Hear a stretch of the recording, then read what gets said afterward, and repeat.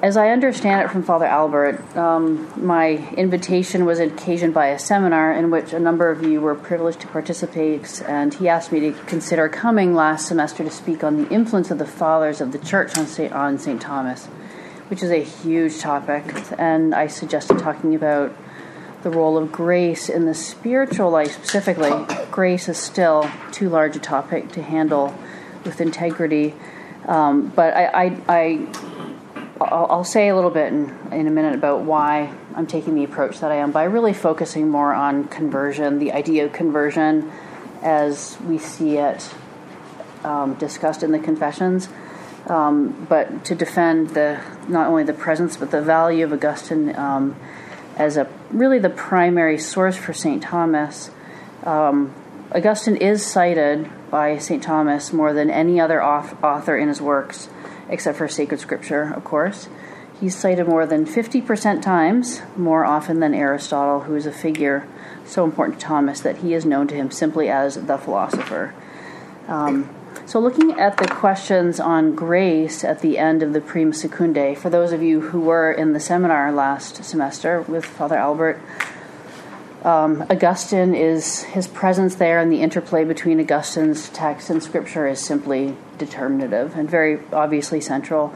I'll allude to certain texts of Thomas explicitly at the end, but most of the time I will spend with Augustine because as I said, the topic of conversion is my way into the vast question of the nature of grace.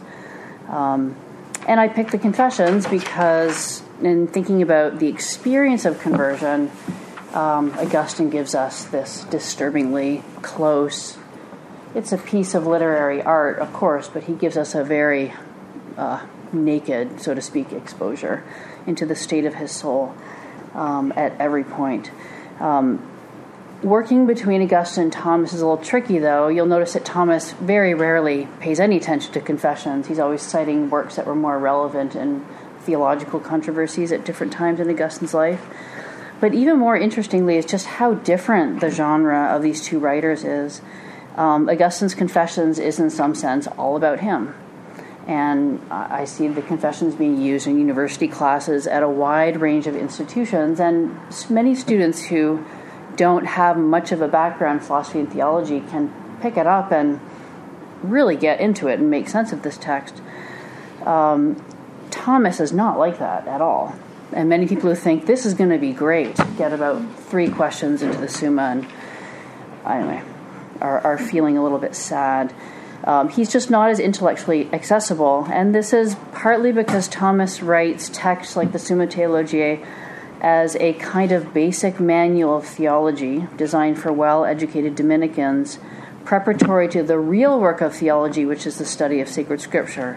So the basic manual of theology thing is the really depressing part.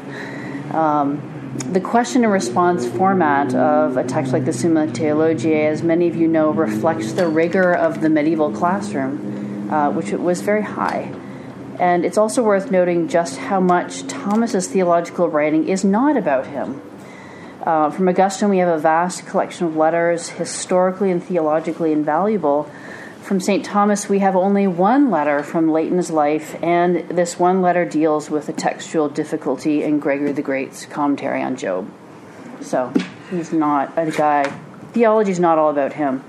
But I think it's important, in speaking of these two theologians, to consider Joseph Pieper's approach to this question of how Thomas writes, because I think he's exactly right in explaining Thomas's narrative modesty by appealing to his virtue of courage for truth, but also his virtue of humility as a servant of the truth. Pieper says that Thomas is truly disinterested, and he studies with a purity of love that reveals that he wants nothing for himself. Augustine wants a lot for himself when he's 12, 18, 29, and he doesn't hide that fact.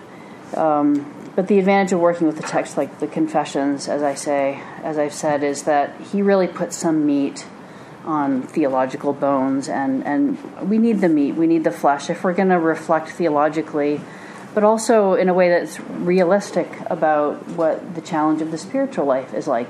And that ultimately was the end point of my back and forth with Father Albert, is that he wanted us to have a theologically informed discussion about some interesting aspects of the contours of the spiritual life, which is very complicated, and it's not easy, and Augustine's all about not easy, and I don't hide the fact that I love that about him.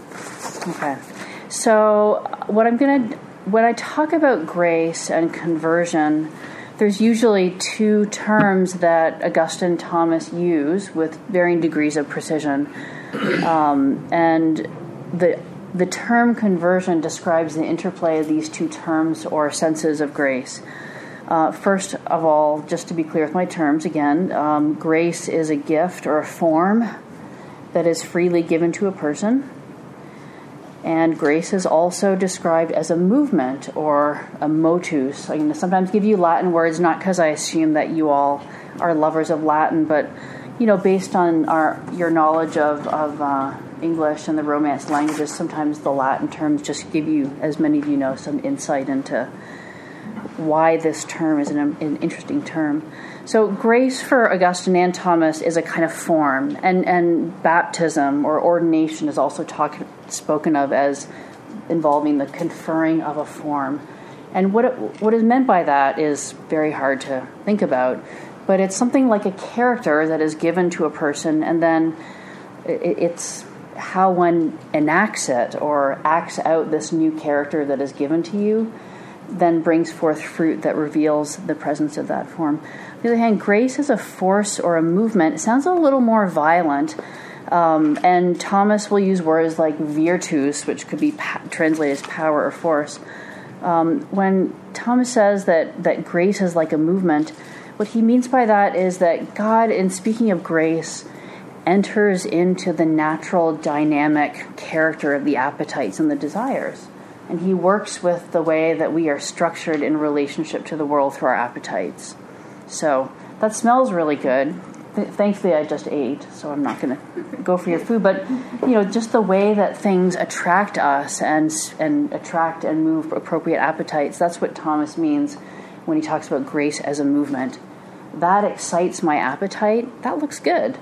Grace works in a very similar way. It moves us internally by shaping our will, but it also moves us from without. Okay, this is a very easy common point between Augustine and Thomas. Okay, so what I want to do, just having said what I'm going to do, that is talk about confessions, A, B, focus on conversion as a very human experience, and then C, I've given you just two basic terms to keep in mind. I wanted to start by reading these texts from the Confessions. I messed these. I sort of chopped off little bits, and I hate to do that. But so these texts, Confessions was written sometime after the events that are recorded in the Confessions, and he's very open about the fact that his work is a piece of literary art. He's not going for historical accuracy, although there's a high level of historical accuracy. But he's very clear that to him, confession should be public. It should be for the church. And in many cases, it should be said out loud or even sort of has a dramatic character. And I chose texts from three different points in the Confessions. One from the hardest point in his life when he was a university student, that's the first one. Then one from Book 8, which is immediately at the time of his official conversion, so to speak. And then a third one from Book 10, when he's done with that, good to go, good with Jesus. Now, I just want to reflect for a minute about what I am right now, not what I was in the past. Okay, so what I'd like to do is maybe just read these three texts and give you just a few, as little context as possible, and then I'll talk about why I've chosen these three texts as a way to talk about conversion. Okay, so text number 1. At that time, Lord, where were you in relation to me? Far distant.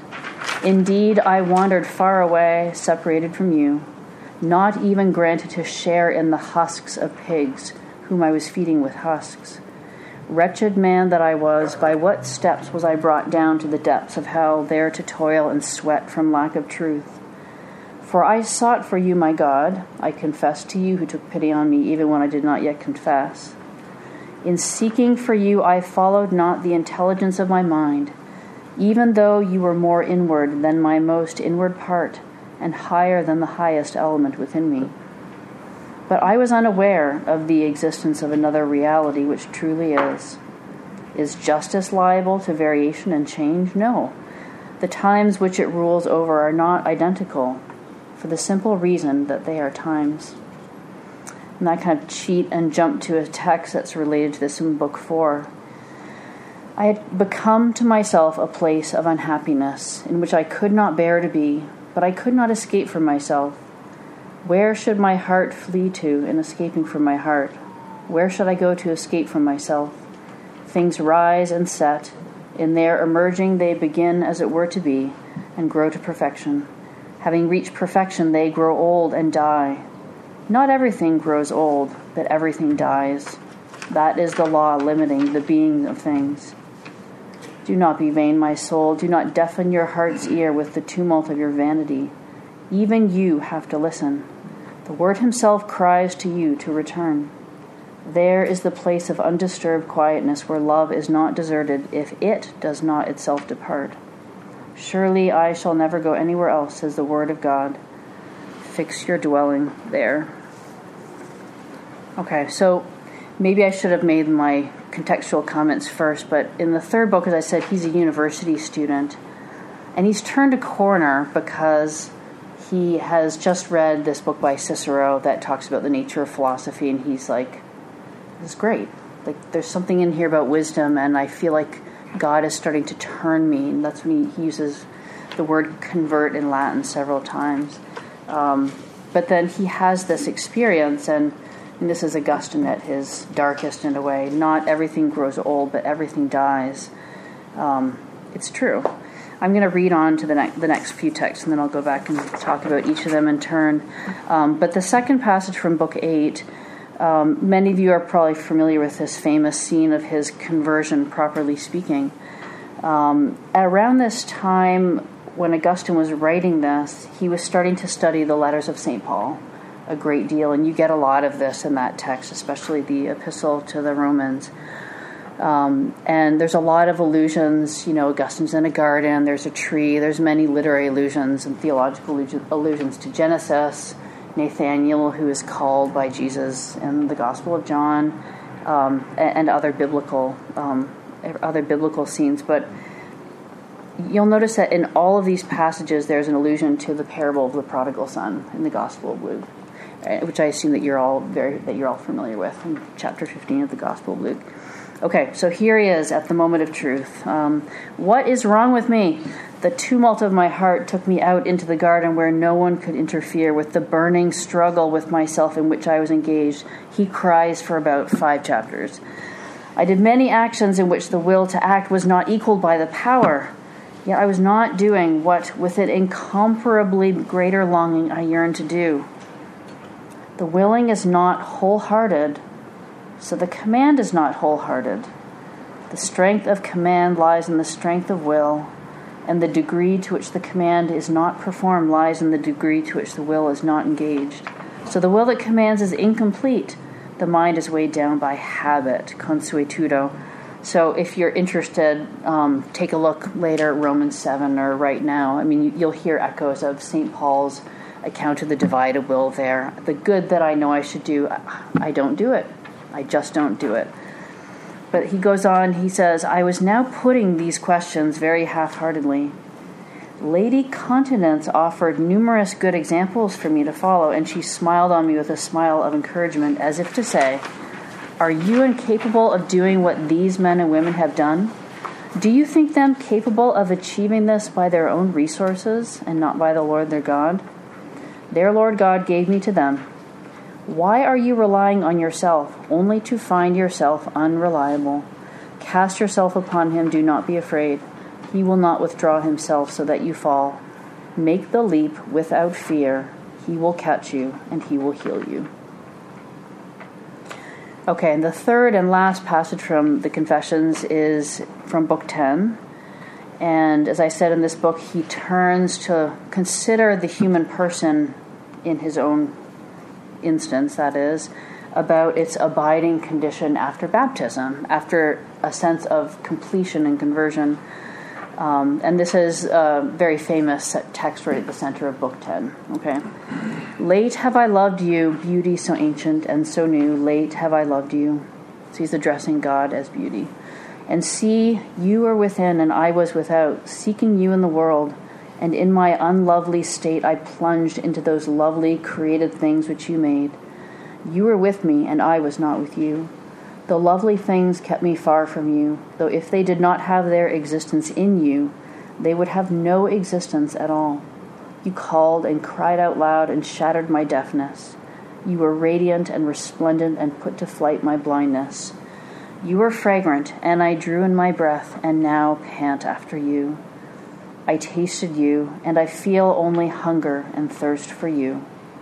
You touched me, and I am set on fire to attain the peace which is yours. I don't want to read it, but then you see the line that comes in the next paragraph. So he's not done, not by a long shot. Okay, so while the context of each of these passages make clear that Augustine is undergoing progress in the life of faith, at the same time, the first thing you could notice is there's a lot of repetitiveness of themes and of images, a sense of distance from God, including a sense of personal responsibility for this state of distance. Augustine shares with the reader insight into the radical difference between the peace and the reliable character of God, divine providence, as opposed to the variety and mutability of the human condition. And finally, as a third recurring theme and image in all these passages, a growing sense that spiritual and moral victory will somehow involve Augustine getting out of the way.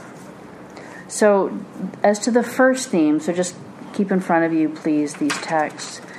If you look at the first text, Augustine is clearly identifying with the younger son in the prodigal son parable.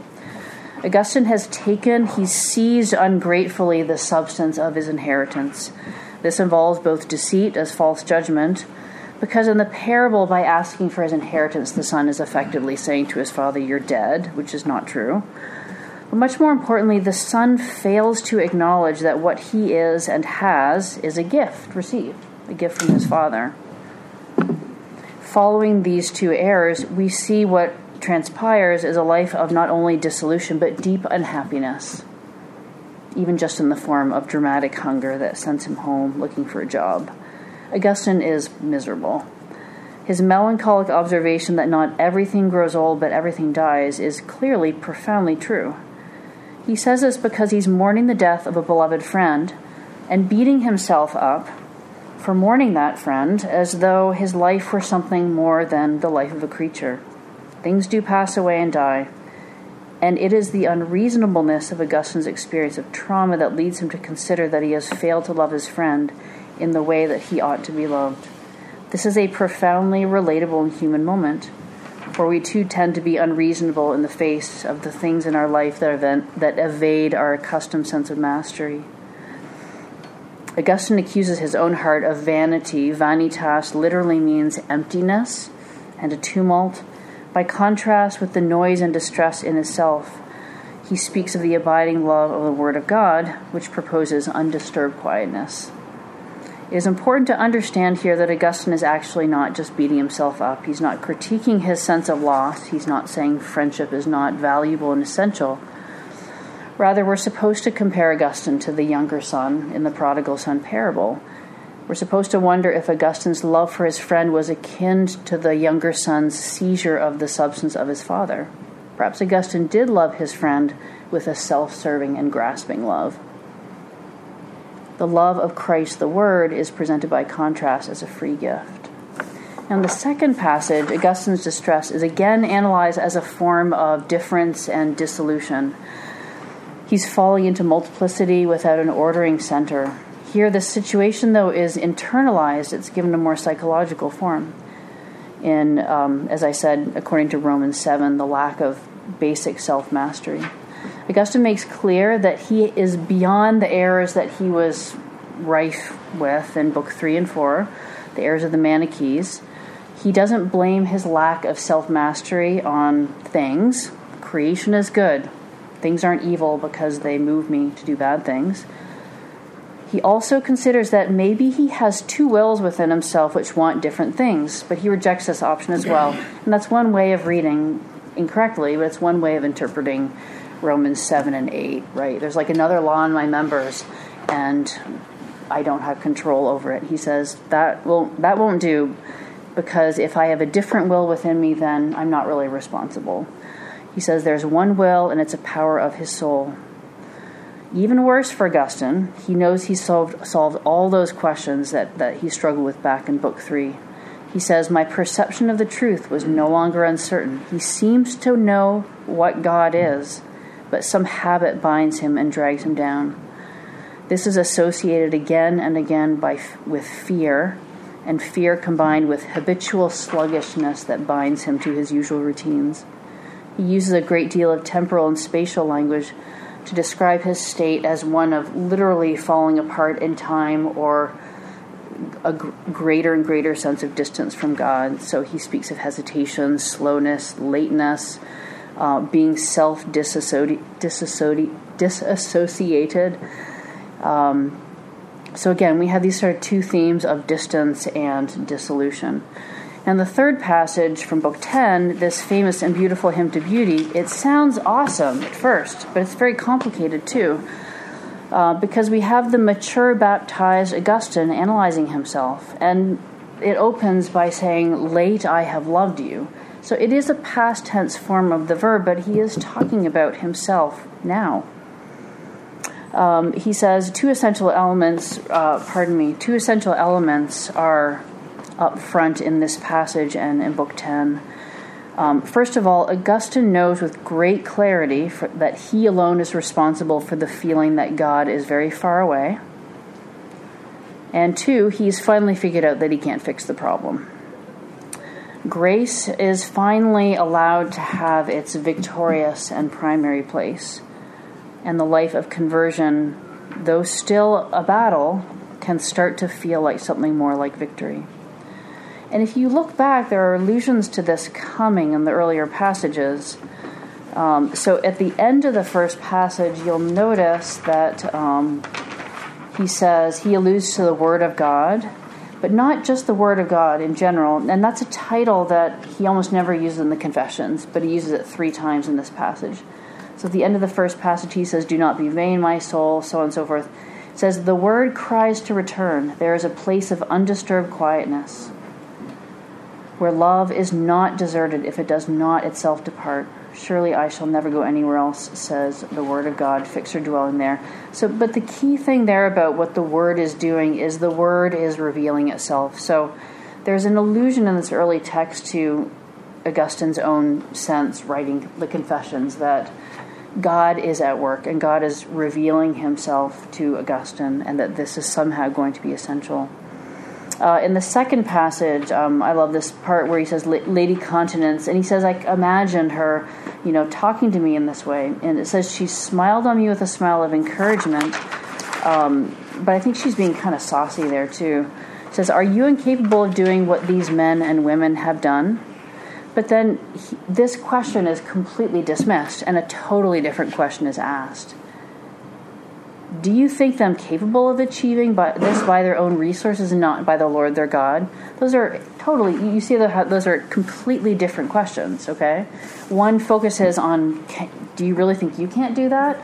And then saying, they can't do that, not by their own resources, but they can if they depend on the Lord their God. And then by the end of it, she says, in this passage, she says, why are you relying on yourself only to find, well, you're unreliable? Are you really that surprised that you can't count on yourself? So she's being tough on Augustine, whoever this lady is. But here, too, in this passage, much more clearly, she says, make the leap. He will catch you and heal you. So there's a call to faith, but there's a call to faith precisely because the essential work has already been accomplished, or you don't have to do this. You can't do it. Okay? And then coming back again to the third passage, Augustine makes clear that grace is going to be absolutely primary in the spiritual life, with this beautiful language he uses of the spiritual senses. And you notice the repetition of the second person verbs. It says, you called and cried out loud, shattered my deafness. You were radiant, you were resplendent. And if you look at, even in the English or in the Latin, the verb is, in this case, is placed at the start of every sentence. And it's very repetitive. I feel like I wrote it down, but I'm not seeing it here. Anyway, there's all these isti verbs. That's the ending of the verb, and they're repeated over and over again. And it's very violent. And he's describing God doing something to him in a rather violent way, calling and breaking through and overwhelming with light. But then when you get to the end of this beautiful passage, it says, you touched me. I'm set on fire to attain the peace which is yours. So God is doing something, again, violent, beautiful, loving, gracious for Augustine. But the end of it is having some taste, some intimation of the peace of the divine life. Okay. He's not at peace when he writes this. And you go to the next chapter in Book 10, he's like, I'm still having dreams about my girlfriend, even though I'm a bishop. And by the end of Book 10, he says, not only do I still need my memory, to be purified and this and that, he gets to the end of the book and he starts to talk about a really, really difficult problem, which is, for him, the problem of what he calls vainglory or praise. He says, when I preach a good sermon, people come out, slap on the back. He's like, doing the Lord's work. It's like, what happens when that doesn't happen one Sunday? He says, of course, I'm like, did I do a bad job? Or am I really just anxious because I'm not getting the praise and affirmation that I need? Okay, so he's not at peace yet. But something essential has happened here as a result of his conversion, and it is all about what we would call the primacy of grace, the sense that I can't fix this problem. I can't always know when I'm looking for affirmation or confirmation, right? But I know that God has and is accomplishing what is absolutely essential in me. And God helps me, and God is generous. Okay. So, shifting away from these texts a little bit, though don't put that away, in Augustine, he wrote many, many, many works on grace. I just want to start to shift a little bit, somewhat in the direction of Thomas. When Augustine unpacks what these tools of violent, as I'm calling it, divine love, what they actually are in their substance, Augustine will usually describe grace with the image of light or illumination. And as I said with regard to the idea of form or movement at the start of the talk, this light acts directly on the soul and its capacity for truth. But grace also works on us indirectly, he says, through the pedagogy of revelation and history, the law, the saints, the example of Christ. Okay, but that's only half of the picture, because grace is not just this intellectual illuminating principle. Grace is also a form of charity or love that is associated with the Holy Spirit, and it literally inhabits a person and heals and gives life. And I think that sense of indwelling gift makes a lot more sense of the language in Confessions, Book 10, of God sort of going at his soul with beauty and violence, so to speak. These two aspects of grace are very close to what Thomas means when he talks about grace as a form, or habitus, and grace as movement. But the primary thematic parallel in these three passages from Confessions is the sense that what grace is the consistent, reliable, and unchanging will of God, which never ceases to have one plan for Augustine, and by implication, one plan, one intention for everyone, and that is faith and life in God. From the side of the cause, or the perspective of the cause, the action of grace is one and the same always. This movement Augustine describes, and Thomas takes us up, is one that enters into us and it directs our will to God as end. And that's what the word conversion means for Thomas Aquinas. It is for the will to be turned to God as end. Okay? And the key element, as I've tried to emphasize, is precisely the sense in which, insofar as his own sinfulness or weakness opposes God's movement in the will, the key thing is Augustine feeling like he can actually get out of the way and let God finish the work that he has actually begun. And this is often called the initium fidei, or the first moment of faith, that moment where one decisively gets out of the way. And I think, again, this third passage from Book 10 of the Confessions is something like the beginning of faith, even though this is recounting something long after Augustine, or somewhat long after Augustine is baptized. I think it's also worth noting, though, that this passage also sounds like, some of you are probably familiar with some great mystical writers, it also sounds like a description of mystical union. Think of St. Bernard of Clairvaux writing his homilies in the Song of Songs, and the union of love between Christ and the soul. And that is what Augustine and Thomas as well really see the experience of faith as being. It's God entering in and being married, as it were, to the soul. But this is the final, really the first and the last essential point for Augustine that Thomas takes in its entirety, which is, it is first God, and is always God that acts first and gives the gift of faith as a response to grace. So a lot of people still say, this has happened more like 8 years ago when I first taught the seminary, are you Thomist or are you an Augustinian? And one of the ways that people think Augustine and Thomas are really at odds is precisely the significance of the idea of God moving the will.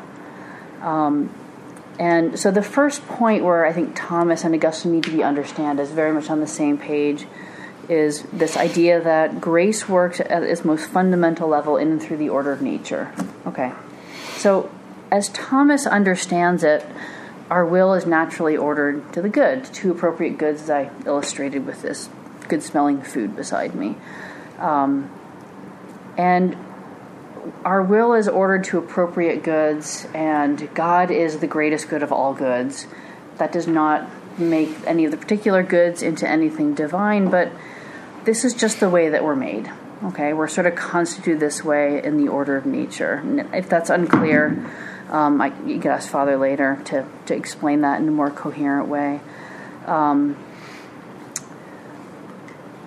When Augustine and Thomas talk about a vocatio, a call from God that generates conversion, they both say very clearly that this call is a gift that is based on absolutely no merit of our own. But that doesn't change the fact that in some sense the call of grace is not sort of founded on the order of nature itself. If you look, for example, you see this in parts of Confessions, but just the very biblical idea that Thomas alludes to many times in the questions on grace, that man and woman are made in the image and likeness of God. And this is confirmed, what that means is confirmed by the end of Genesis 1 with the idea of the Sabbath, that humans are made for praise and worship of God, but also for communion, for life with God, for fellowship. The effect of sin is to remove the way things are supposed to be, or to change the way that things are supposed to be. And Augustine describes the effect of sin as an aversio, a turning away, as opposed to a conversion, a conversio.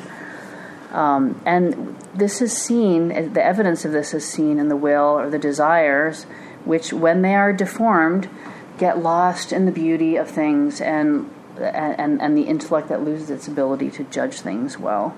And this is why Augustine speaks again and again of this experience of feeling far away from God and distended from God, because the effect of sin in the soul is this sense of a broken communion with God. My point there is that, if you look at this by comparison to Thomas, that very first text, Thomas as well says here, look, in the state of corrupt nature, man falls short of what he could do by his nature, so he's unable to fill it by his own natural powers.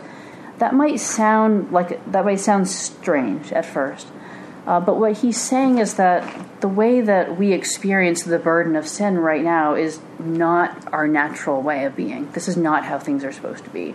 We are supposed to be ordered in our nature to communion with God. Okay? Both Augustine and Thomas, so this is where people tend to oppose the two of them, and I think that's mainly because of the history of reception and use of Augustine during the Reformation. Augustine and Thomas are very much on the same page here. But focusing a little bit more on the Thomistic text there, he says, let me see here, Thomas compares the natural state under sin to a kind of sickness. And he says it's very important that, yes, under sin, or when we're sick, we can do all sorts of things. We can brush our teeth. We can make some movements. What examples does he give? We can build dwellings, plant vineyards, and the like. But when we're sick, when we are wounded, we cannot do everything. That is, we cannot do every natural good that we have a natural capacity to do. We can do a few things that are good, absolutely, but we can't do the good that we were made to do. It says, Thomas, if you look at the form I put in the Latin there, the passive form of movement, at the end of that quotation he says, a sick man can make some movements, yet he cannot be perfectly moved with the movements of one in health, unless by the help of medicine he be cured. So what Thomas is making clear that here is that in the state of creation, man was in a state of openness to being moved by God to do the good. Okay, so it was a state of constant dependence and openness to God. Okay, so grace that heals and corrects sin is not for Thomas plan B. This is another interesting misreading of Thomas. He's often compared to Scotus here. God did not plan the incarnation. It was sort of a second plan or a last-ditch effort. Thomas is saying here, no, like in a certain sense, from the perspective of how nature should be, okay, God is fixing things by giving the gift of grace. If you look at the second text, it says Article 5, you can see, hence man by his natural endowments cannot produce meritorious works proportionate to everlasting life. For this a higher force is needed. So this text suggests that non-openness to God can only be corrected by a firm and clear divine initiative, the virtus or the force of grace itself. If Augustine at times does seem to be a little bit more cautious than Thomas about the ambiguity of created goods, by contrast to the incomparable beauty of God, the third text there, Article 6, illustrates very clearly that God works in a general way through the created ordering of the will to the good, and that this ordering of the will to particular goods can be described as a mode of conversion. Still, for Thomas, it is clear that nature in this case is ineffective to attain its good end. So just looking at part of this text, it says, we must presuppose a gratuitous gift of God who moves the soul inwardly or inspires the good wish. For in these two ways do we need divine assistance. Now that we need the help of God to move us is manifest. For since every agent acts for an end, this is a beautiful, clear Thomistic argument, but I'm going to skip all that. And he says, about halfway down, it is by his motion that everything seeks to be not just moved, but likened to God in its own way. Hence Dionysius says that God turns all to himself, but he converts righteous men to himself as to a special end, which they seek, and to which they wish to cling. And that they are turned to God can only spring from God's having turned them. Now, to prepare oneself for this, for grace, is as it were to be turned to God. Just as whoever has his eyes turned away from the light of the sun prepares himself to receive the sun's light by turning his eyes toward the sun. Hence it is clear that man cannot prepare himself to receive the light of grace except by the gratuitous help of God moving him inwardly. So I don't know if it's clear there what he's saying, but I suppose the third and last incorrect contrast sometimes made between Augustine and Thomas, supposedly, is that Augustine has this dramatically strong doctrine of grace. Till God gets things going, God help you, in the bad sense, okay? Thomas is very clear here, whether he's speaking about merit, whether he's speaking about justifying grace especially, but especially when he's talking about preparation, which is exactly what's happening in books 1 through 7 of the Confessions, that even that preparation, even Augustine saying, I am miserable, not everything grows but everything dies, seek the dwelling of God, that is a work of grace, or it is an effect or fruit of grace in the soul, in the life of soul. So I have more stuff on Thomas, but I promised that I would not go too long. Maybe what I'll just do is stop there with the observation that I think the practical takeaway from this sort of thinking of conversion as the dynamic of God working inwardly by actually moving the will, and God's sort of giving graces, which are normally experienced sort of sacramentally through the church, but also are given in a more direct and personal way.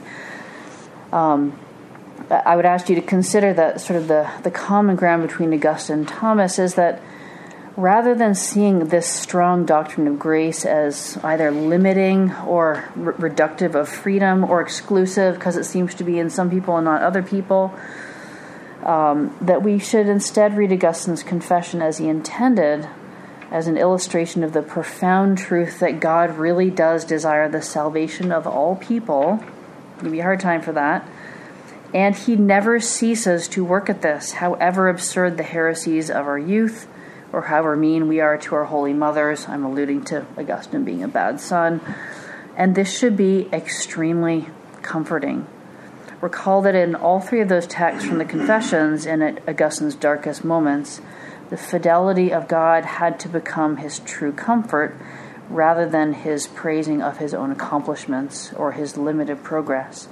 And this same sense of the radical and comforting primacy of grace is evidenced in I've really just started to scratch the surface there of the Thomistic text there, but the strength of that language of divine movement and that it comes first in the order of grace.